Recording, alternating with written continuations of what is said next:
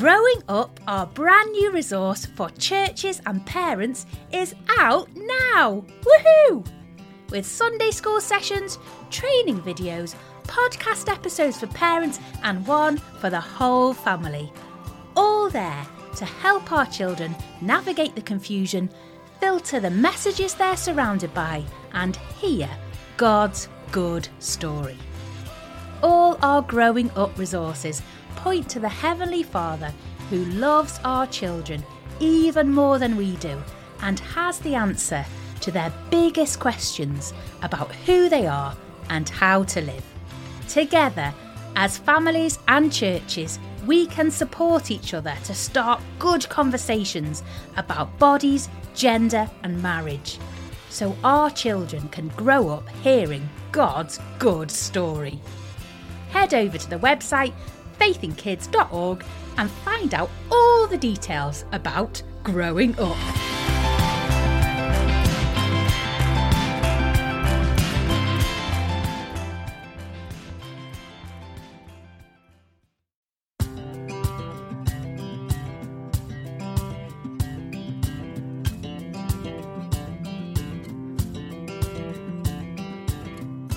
My daughter and I are in the habit of tree climbing at the moment. Every Saturday morning we climb a tree and we take a flask of tea with us and a biscuit, and we call it Tea Up a Tree. Nice. Yeah.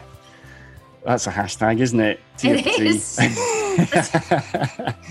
And, you know, we do it for kicks and giggles, but it's partly so that we can have a look at the tree and spend a bit of time talking about how this oak tree is different from the beech tree, is different from the London plane tree and so on.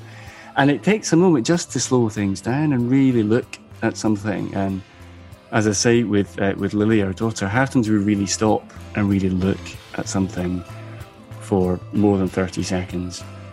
And when you stop and just contemplate the bark or the leaf, the way that the light shines through the tree on a Saturday morning, you see these glimpses of everyday wonder.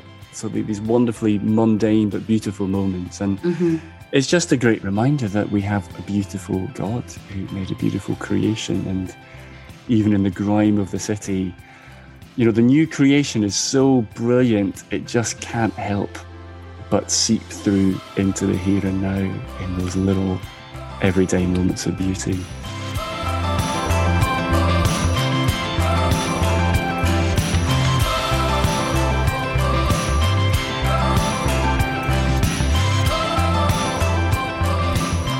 Hello, this is the Faith in Parents podcast. I'm delighted to be here. My name is Ed Drew, and this is the podcast where we are trying to walk with parents through the normal experience of parenting for Jesus Christ. The ups and the downs, the normality and the chaos, the confusion and the joy, we're here for that. Amy, it's great to have you. Where are you? How are you feeling? Hello, Ed. You've had 2 solo podcasts without me because I've been a bit poorly, but I'm back. I'm back and I'm in Liverpool and I'm so looking forward to today. Today's podcast is literally me like a pig in muck. As enthusiastic, Ed, as you are about swimming, I am about art. And we have the fabulous Al with us today. Al, say hi. Hello, nice to see you. Now, Al, we're starting this podcast in a way we never normally do. But so just very quickly, Al, tell us, what is this podcast all about? Well, it's about art today, so I hope everybody's feeling creative. We might even do a little bit of art as we move down. We're talking about faith, we're talking about art, a bit about painting, about what it means to be a Christian who is an artist, about what it means to be a parent who's into creative things or helping your kids be creative and make art, that sort of stuff. Al, amazing.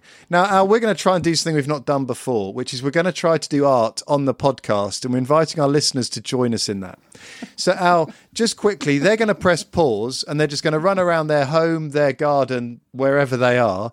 Just could you give us a short list of things, Al, that we could have ready for our moment of art later? Okay, on the tick list today, you are going to need a glass of water, you're going to need some soil, you're going to need a pencil, and you're going to need some paper. That's it. Really easy. So excited. While we do our little dance, press pause. Just honestly, go with us. I know you're just thinking, I won't, I'm just going to listen to what you do with mud on a podcast, but actually do it. because maybe it'll go so well you think, let's get the whole family doing this when they get home. Okay, so we're ready. In that case, Al, please tell us a bit about yourself. Where are you sat? What's your job? Why do you do it? And how's your family? Well, right now, Ed, I'm sitting in my art studio, which is in South London in Tooting. I'm surrounded by paints and brushes, and there's a bit of a smell of linseed oil in the air. That's what I do. I work as an artist and I make paintings. And at the moment, I'm making landscapey paintings. But in the past, I've made still lifey paintings and portraity paintings. But right now, it's all about the landscape.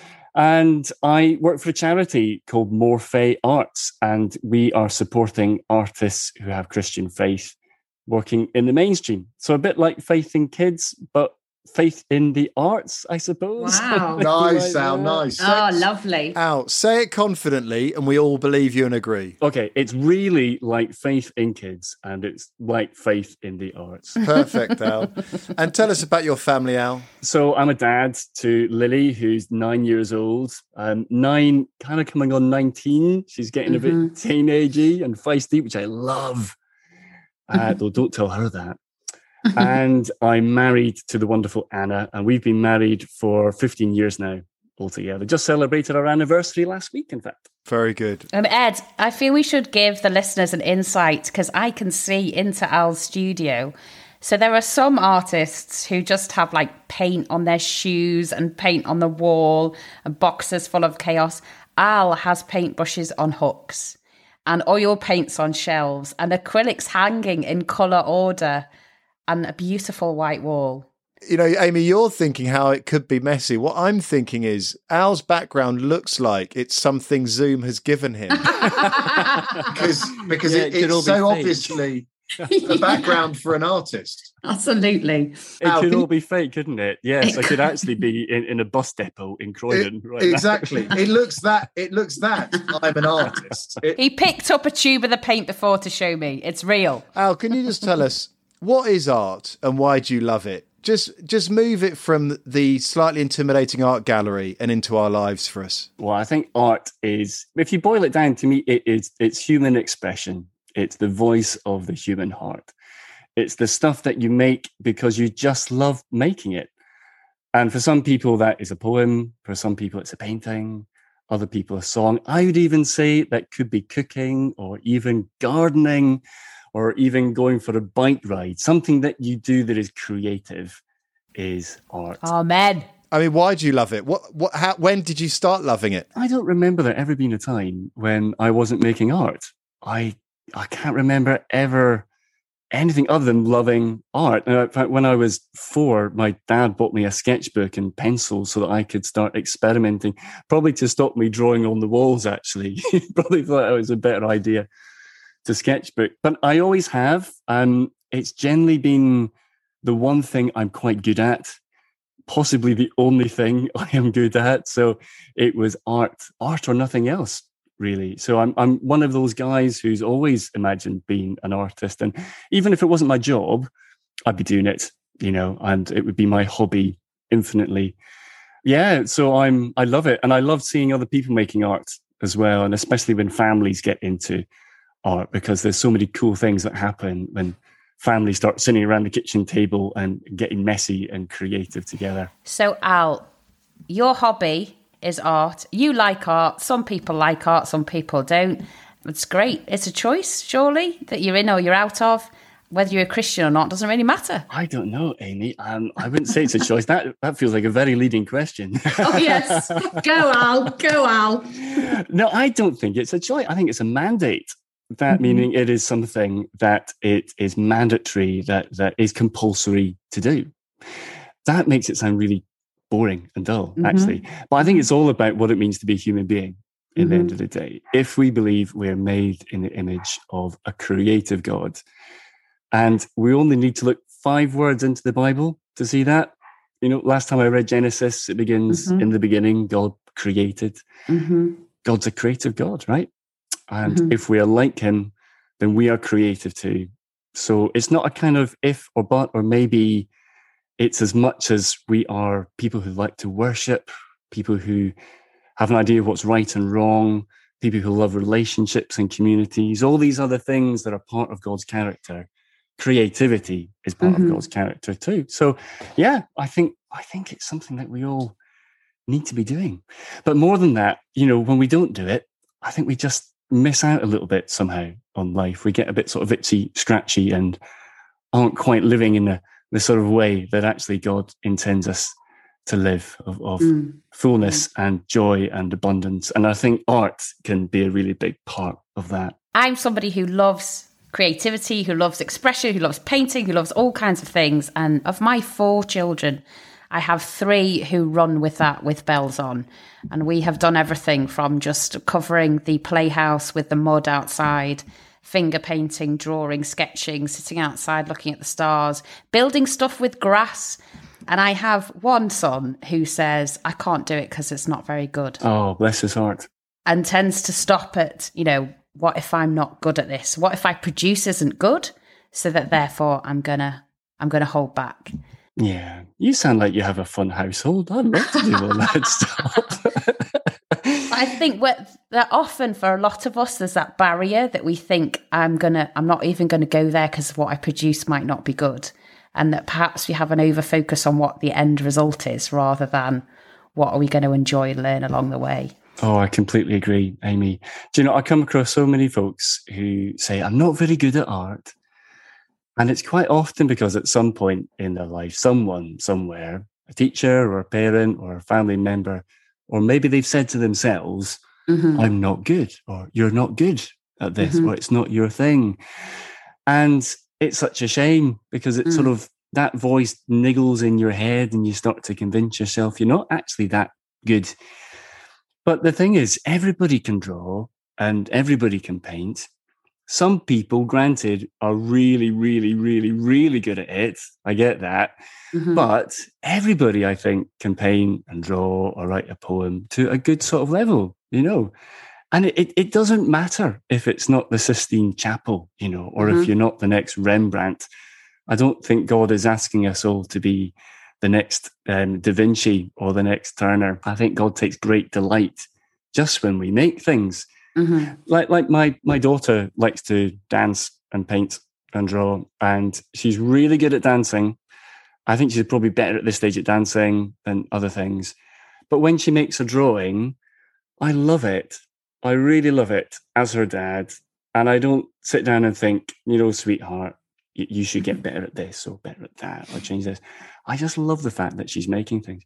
And I think if we feel like that about our kids, I kind of think God feels like that about us, his children too. That just when you make something, and have fun making it, maybe learning a bit about him as you go, then I think God just takes great delight in that.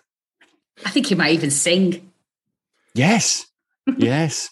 Al, you've already started to tiptoe into there's more for the Christian artist than there is for the artist. We're all clear what I'm not saying, that art is only for Christians, but you seem to be saying there's more for the Christian in art. Can you just say a bit more about that? Is there a distinctive you think as Christians we can say about art that adds even more to it? Well, in some ways, I'd say that the art that Christians are making or the art that's available for Christians is no different to everybody else. I have the same colours that everybody else has. And if I was a musician, I'd have the same notes in the octave as anybody else has. But there's something about being a Christian, about seeing the world a little bit differently, perhaps about being connected to things that we understand to be true, having the Holy Spirit in us, how the Spirit changes the way we think and see the world and see ourselves. And there's something about that, I think, that distinguishes art made by Christians than art made by those who don't yet share our faith in Christ. And that's not to say it's better, actually. And a lot of Christians make art that's not that great. Just as, of course, those who don't share faith in Christ make brilliant art. But it's something about being connected to the Holy Spirit and understanding things that are true and seeing the world in that way that makes a bit of a difference, I think, for Christians who are artists. Tell us about beauty. Our friend Ed Shaw, I heard him do a seminar. Someone asked the question of him, what do we do when we're just down about this topic he was talking about? And his answer really surprised me. he said, go and look at something beautiful and thank God for it. The point he was making was to see something beautiful is to see something of the Creator. It is easier to thank God, I think he's saying. It's easier to see the good when we see something beautiful. Beauty is Christian. Yes, agreed. Or beauty is true. I'd say beauty is true. I could talk about this till the cows come home, so you might need to stop me if I'm rattling on too much. But I think the idea of beauty has become so complicated in recent years that we struggle even to know what beauty is. And we're left with slippery statements like it's in the eye of the beholder, or it becomes some cynical ploy to sell something and to advertise something, or we think about beauty as something that's just surface deep, something that's shallow. And but when we think about beauty historically, if we kind of turn back the clock a little bit, the idea of beauty used to be synonymous with its sisters, goodness and truth. So if we were having this podcast, 450 years ago, and you said, tell me about beauty, you could easily be saying, tell me about truth, or tell me about goodness. And I'd read the word beauty as I'd read the word truth and goodness. And it's really only recently that we've started to detach beauty from these other great concepts. And there are various reasons for that. Dionysianism is part of that. And the great Art for Art's Sake project is part of that. There's loads of things we could talk about how beauty has changed in time. But historically, beauty has really been about things that are true and things that are good. And we see that in the Bible as well. How beautiful on the mountain are the feet of those who bring good news. I don't think Isaiah or Paul was imagining particularly well pedicured feet at that moment. Wouldn't that be really weird? Like he had some sort of thing about feet. Yeah, exactly. That's a nice nail colour shade on this. Yes. Bringing the good news. How attractive are your sandals? Yeah, I don't think it was about that. I think it was more about the message that was coming. Or when we read about the beautiful character of Ruth in the Bible, or rather of Esther, the beauty of Esther. The word beauty there really means goodness. It wasn't just about the way that she looked. It was about her character, her good character. In the biblical sense, beauty is goodness. In fact, Genesis 1, God says that the creation, it is good. That word good also translates as beautiful. So maybe we could remind ourselves of that tradition. And then when Ed says, look at something beautiful, that it reminds us of things that are true and things that are good. How often you look at a sunset or a sunrise and it restores the soul and it reminds you of the character of God, because beauty is connected to truth and goodness. So Al, that feels very personal to me, and that's something that I could understand. But I think there's something about you. You've got a daughter who's 9, 10. I have a daughter who's 10. For a lot of us, there's a worry about beauty, the pressure of beauty. How do we not just enjoy beauty, perhaps for ourselves, to point our own hearts to God, but how do we enjoy beauty? How do we show our daughters beauty? How do we show our sons beauty in a way that's good? How do we pull them in with us on that journey? Yeah. How do you do that with your daughter? Oh gosh, I could tell you how it works in theory, and then my daughter will tell you how it works in practice. I hope that Anna and I talk to Lily about character, the beauty of her character and of the stuff that's going on inside her, not just the stuff of what she looks like on the outside. I hope we model that in the way Anna and I relate to one another. Celebrating good character, saying thank you for that kind word. Thank you for that act that you did. That was a really generous, beautiful act that you did. As well as complimenting each other, darling, you look beautiful tonight. Thank you for wearing that for going on the date. That's a lovely thing. Or when Anna comments on how I got a good haircut, the 1 in 10 that actually went well. Your hair looks good today, Al. I hope we talk about beauty in more holistic terms. But But there's the great, account of the woman of noble character in Proverbs, which is a wonderful example of feminine beauty, I think, in Scripture. They'd be my snorters for 10, Amy, but, I admit we aspire to do better on this, and maybe you have some thoughts on it yourself. How does it work out for you guys in your house? Well, I'm going to go for a totally simple example of this very morning. We've had a tough morning getting everyone out the door to school, and there was a lot of underlying stress on our grey concrete walk to school. And on our grey concrete walk to school, I like to notice particularly seasons, changes, colours, leaves, plants. So on our grey walk to school, there's this beautiful peach rose that's leaning over the fence of the house that we walk past. And I just have a moment to stop and say, guys, we've been having a tough morning, and here is a reminder of a God who didn't just create one flower. Look how many he created. Look at the detail, look at the colour. This is like a sunset in a rose. This is a reminder that even in this hard concrete grey day, God loves me and he loves you and he's talking to us. That didn't have to be there, and it is. And I just think those moments on our walk to school, there's a garden, we've had snowdrops, we've had geraniums, we've had, all those different things that is just God speaking. And the clouds that we're walking under, look how big, look how wide, look at the variety, the low grey, the far off blue, the leaves coming out. Look at the different leaves he made. My poor kids, the amount of enthusiasm about flora and fauna that they experience on a walk to school, which is just, we're being showered by the kindness of a God who gives us something new to enjoy every day.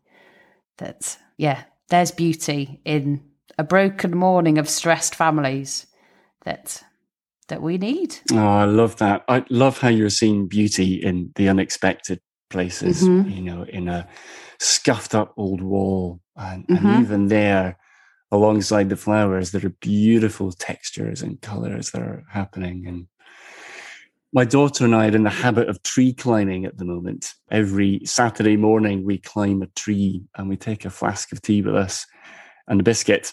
And we call it tea up a tree. Nice. Yeah. That's a hashtag, isn't it? Tea up a tree.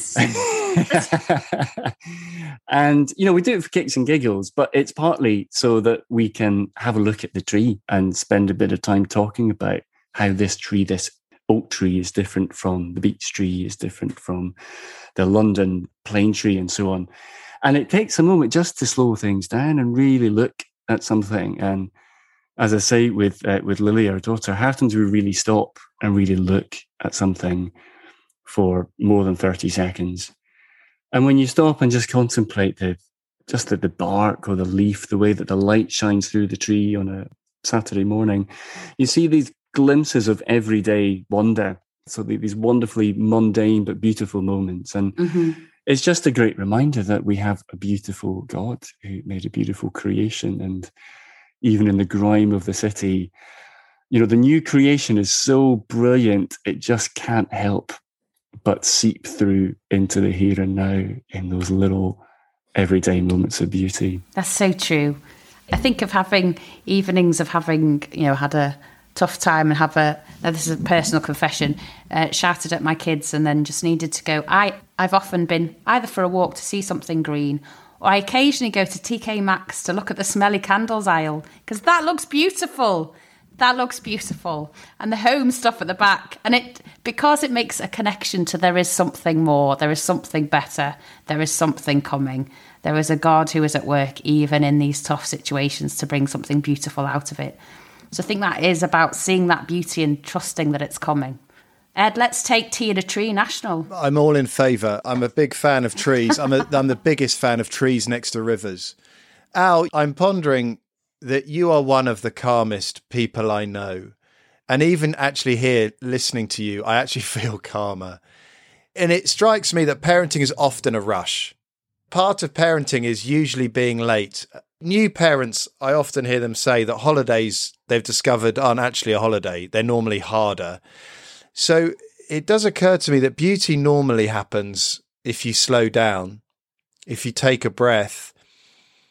And I vividly remember walking along a river with my son when he was just walking.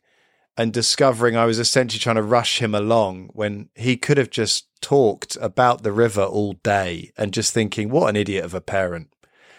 You know, this is a precious moment. You don't get many of them, actually. Is there something of that artists just go a bit more slowly and just see beauty more? And as a parent, do you deliberately look for art, beauty? Or do you, I'm really asking you, what is it like to be Al? I just love that you think I'm calm. I'm going to say that to my wife, to Anna, later on. Ed thinks I'm calm. There is something about being an artist, about slowing life down. I mean, the mechanics of making a painting, it's a slow burn. It's the opposite of Instagram when it's up really quick. The paintings in my studio now I work on for days, sometimes months. And there are moments in the making of a painting where things slow down, that it becomes quite mundane, even quite numbing at points. And that's all right, because so much of life actually is mundane, and numbing, and that's okay. And then there are other points that are sheer elevation, and you can work at a frenetic pace and everything's happening at one time, and it's very exciting, just like life in that. So in some ways, the making of a painting evokes what it's like to live on a daily basis. But I think part of the role of an artist is to communicate what you see to those around about you. Mm-hmm. So it might be to see how beautiful water is as it falls on concrete, for example. Or it might be to see what the view is like from the top of a tree with a cup of tea in your hand. Or it might be to see what the real nature of beauty is, as we've been discussing. I think in that way, the gift that an artist can offer is to be able to show the world the way that they see things. And for that to happen, life does need to slow down a little bit. So it is a privilege to be an artist. It is an honor to be an artist and to be afforded opportunity to slow things down. But I think that helps with parenting as well, because I'm completely with you on this. My studio practice is very calm and quiet and slow, even monastic. And my studio at times feels a little bit like a monk's cell. And then I head back to the house for lunchtimes, for school pickups. So in our household, I generally take Lily to school in the mornings. Anna and I split the pickup at 3:00. So some days I'll have Lily with me from 3:00 for the rest of the day, other days not. And that's the sort of the usual mad flurry of trying to grab the teacher to ask something, connecting with another parent to ask about something else. There's something you need to pay for, the school meals on that app. There's an email that needs replying to. And then the church stuff connected, who's doing home group tonight? Oh, we didn't get the sausages in for home group. Oh, we forgot about band practice on Friday. All that sort of stuff. And life does not feel calm at all. But an old tutor of mine, when I was at school, he encouraged us to make a drawing every day. And he said that simple action of making a drawing will help you slow things down sufficiently so that you can see things better. And what he was actually talking about is something like a kind of quiet time for artists. A moment of pause, a moment of reflection. And I make a drawing every day. And as I draw, I pray. And I find that simple discipline of making a drawing and praying actually does help me then with parenting decisions about coping with the madness and the craziness. If anything, it just helps me to see the situation better and maybe just to take pause and reflect before coming in with, trying to find the answer to the problem. And as a parent, there's always that moment, isn't there, in your busyness, your child is often wanting to get your attention. And the younger they are, the norm is to bring you something. They come and say, look at this. Or they spot something because they're observant. Or they are already slowed down because they're not thinking about all those things. So they spot, look at that lady's funny hat, or look at this leaf, or there's a ladybird, or, listen to that bird, what is that?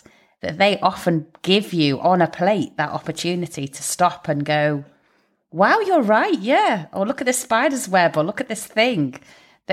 and they're doing it because they want you to look at them and what they can see. And then as a parent, we get to say, yeah, I see that. It's great.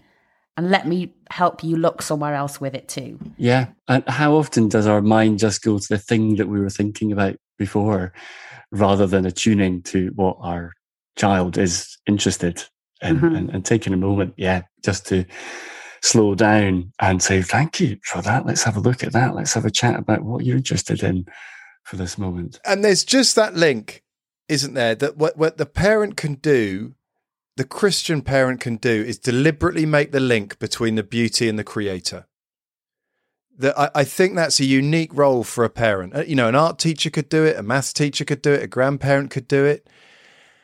But a parent is more likely to be there in those moments of elation, which as you say, Al, you're giving us license to say scoring a goal is art.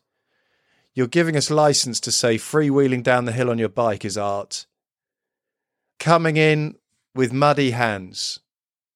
And before you get angry about what's about to get dirty, catching your children splashing in a paddling pool is art. And a unique distinctive of a parent is to say, quick, let's thank God.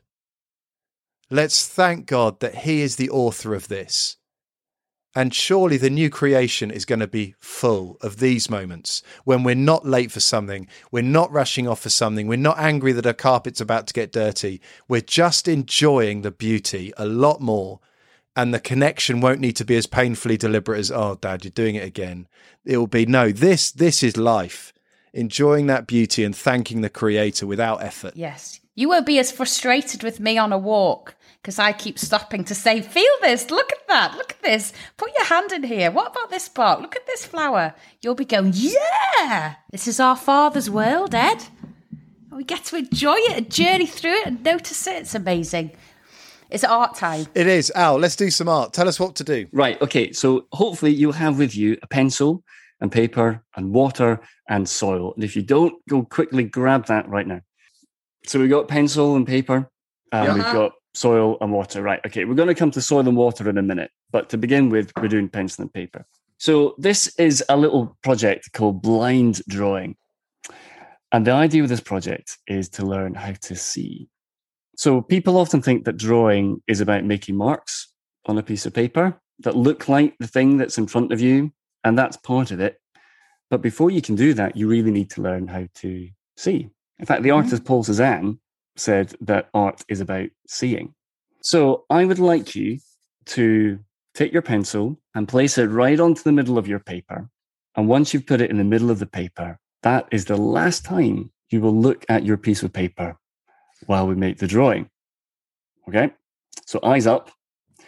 And I'd like you to find something around you to draw. It might be the cup beside you. It might be the lamp. It might be a pot plant. If you're listening to the podcast, it might be the device that you're listening to this on. And when you're ready, I'd like you to start drawing that object without looking at the paper. Now, it might be that it's one continuous line. So maybe not lifting the pencil off the paper, but one continuous line. Amy, no cheating. I can see you looking down. I was tempted, but I've got my hand in the way. Okay. It's actually really hard to do. It is. I'm doing shading. Like, why am I doing shading? It's got the light on this side. There's dark over here. There's this at the bottom. Okay. Okay. So you're drawing without looking. And as your eyes move up the object, your pencil will move up. As your eyes move down, your pencil will move down. Left and right the same. And as you're drawing, I want you to think less about the drawing itself and more about the object that you are drawing. So think about, what is it made of? How does the texture feel? How does the light dance off it, refract and reflect? Think about the stuff it's made out of. So is it plastic or stone, or is it a plant, or is it organic or inorganic? And I think probably whatever it is, it's made of atoms and stuff. Things that have existed in the world in a different way, but for centuries and centuries and centuries. So I want you to think about all that stuff while you're drawing. Maybe think about, how did that thing come into the world? Was it made by a human being? Was it created by God? Was it birthed? Was it formed? How did it come into the world? And think about all of that while you're making marks on the paper, not looking down. So you're really learning to see that object, not just what it looks like, but what the object actually is. So as you think about what it is, think about if it's stone, what is the sort of stoniness of the stone? What is the woodiness of the wood? And what did that thing look like or appear as even before you were born, centuries ago? If it's made out of wood or stone, what was it like at the time that Jesus walked the earth? What was it like centuries and millennia before that, when God flung the stars into space, when he separated the land from the waters? And now, as you're drawing, think about how that object that you're drawing connects to the person of Christ all those centuries ago, and even before that, to the creation of the world. How does that thing sit in the ongoing story of Jesus and his plans for the world? Now, when you're ready, you can look down and have a look at what you have drawn. I love it. So I wonder what you've drawn. Mine looks a lot like spaghetti. It's very squiggly. How have you got on there? How's yours, Amy? Oh, mine is super squiggly, but I love it. Fantastic. There's Ed's one as well. Great. Mine is linear. Whirly, whirly. Have you done your microphone stand, Ed? No, I've done the house of my neighbours. Opposite out the window.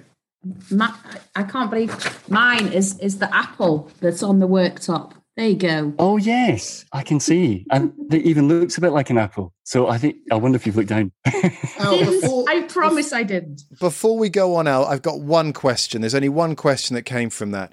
Can you just help us a bit with that last part you touched on, which is, how does this relate to Jesus? That seems to me to be a bit harder. So, for instance, I'm looking at my neighbour's house, or as Amy's looking at an apple. What were you drawing, Al?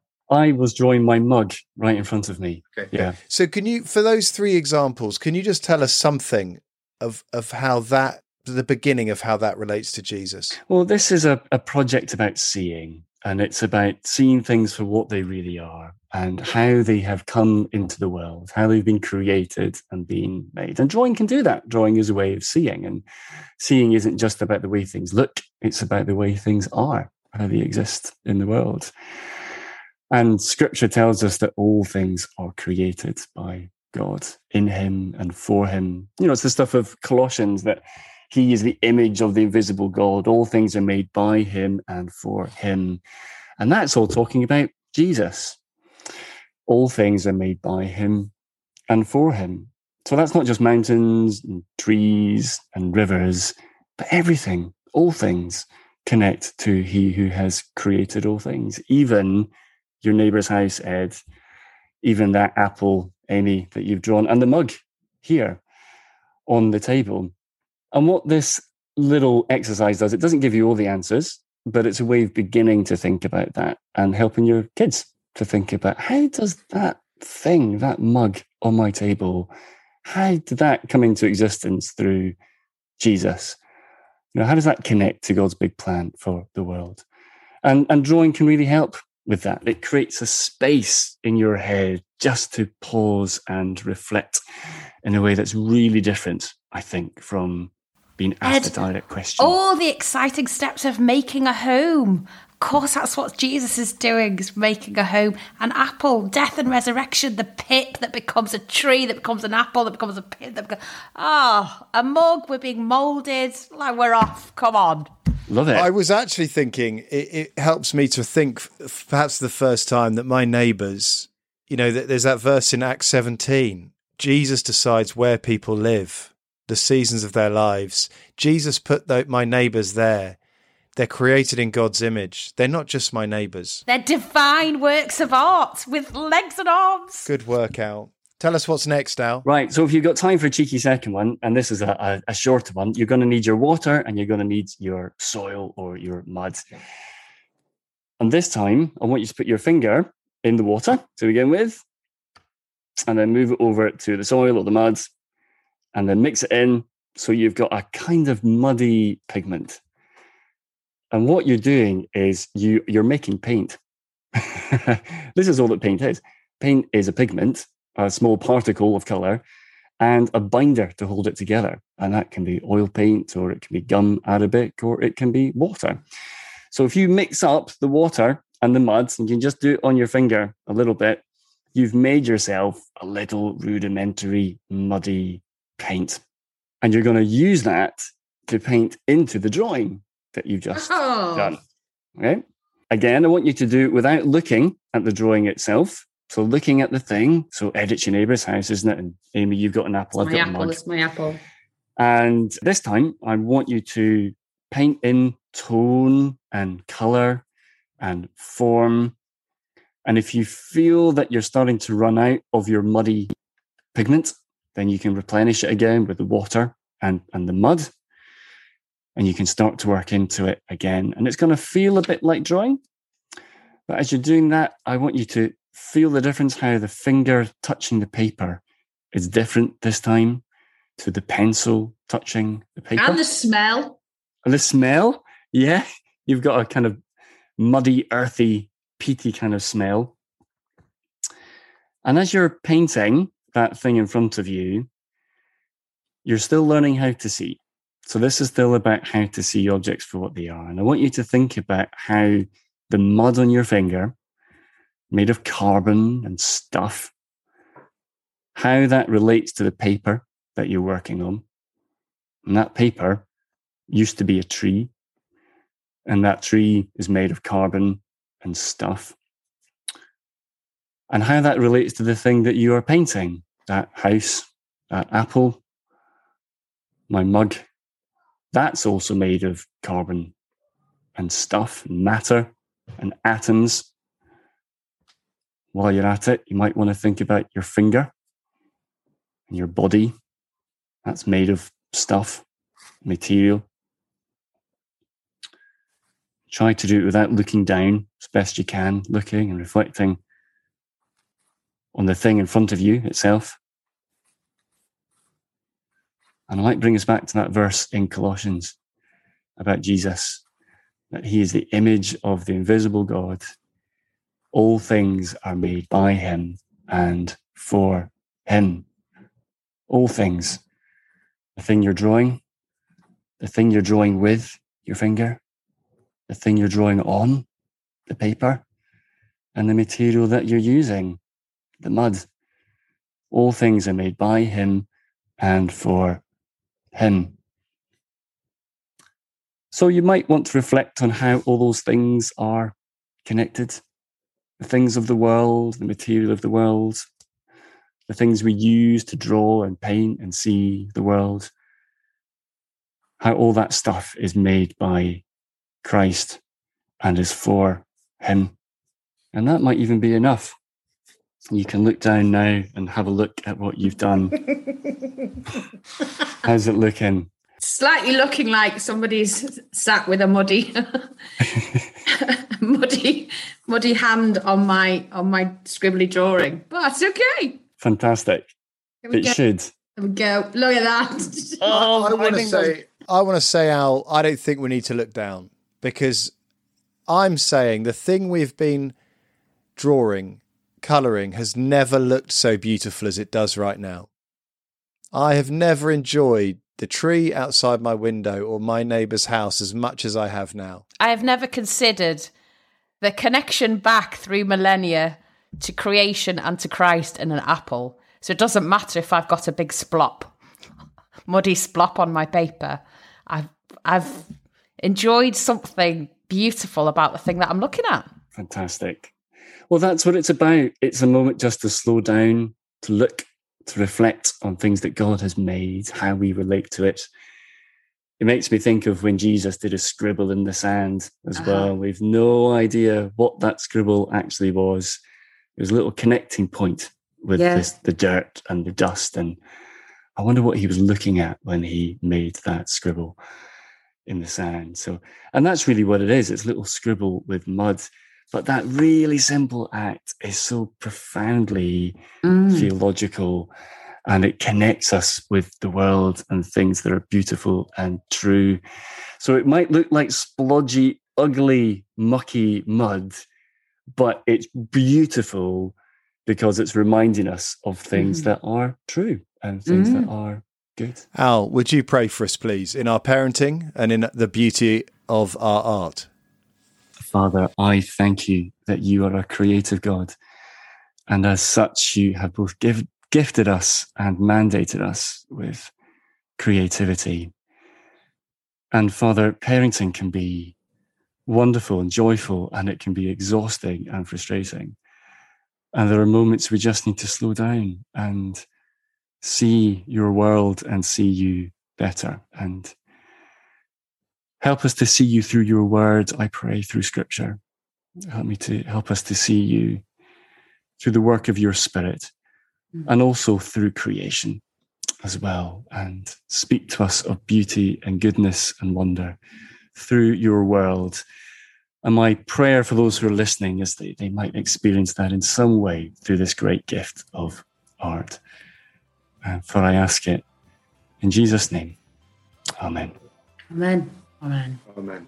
Al, thank you for joining us. Al, in the show notes, we're going to put links to Morphe Arts and the book you've written on exactly this topic, and anything else you want to give us to point parents towards. It's been such a pleasure to have you. Yeah, thank you. Yeah, I appreciate that. Yeah, the book Why Art Matters is out now, and there's a wee podcast called Faith in the Arts podcast as well, where we explore these things a little bit more too. Amazing.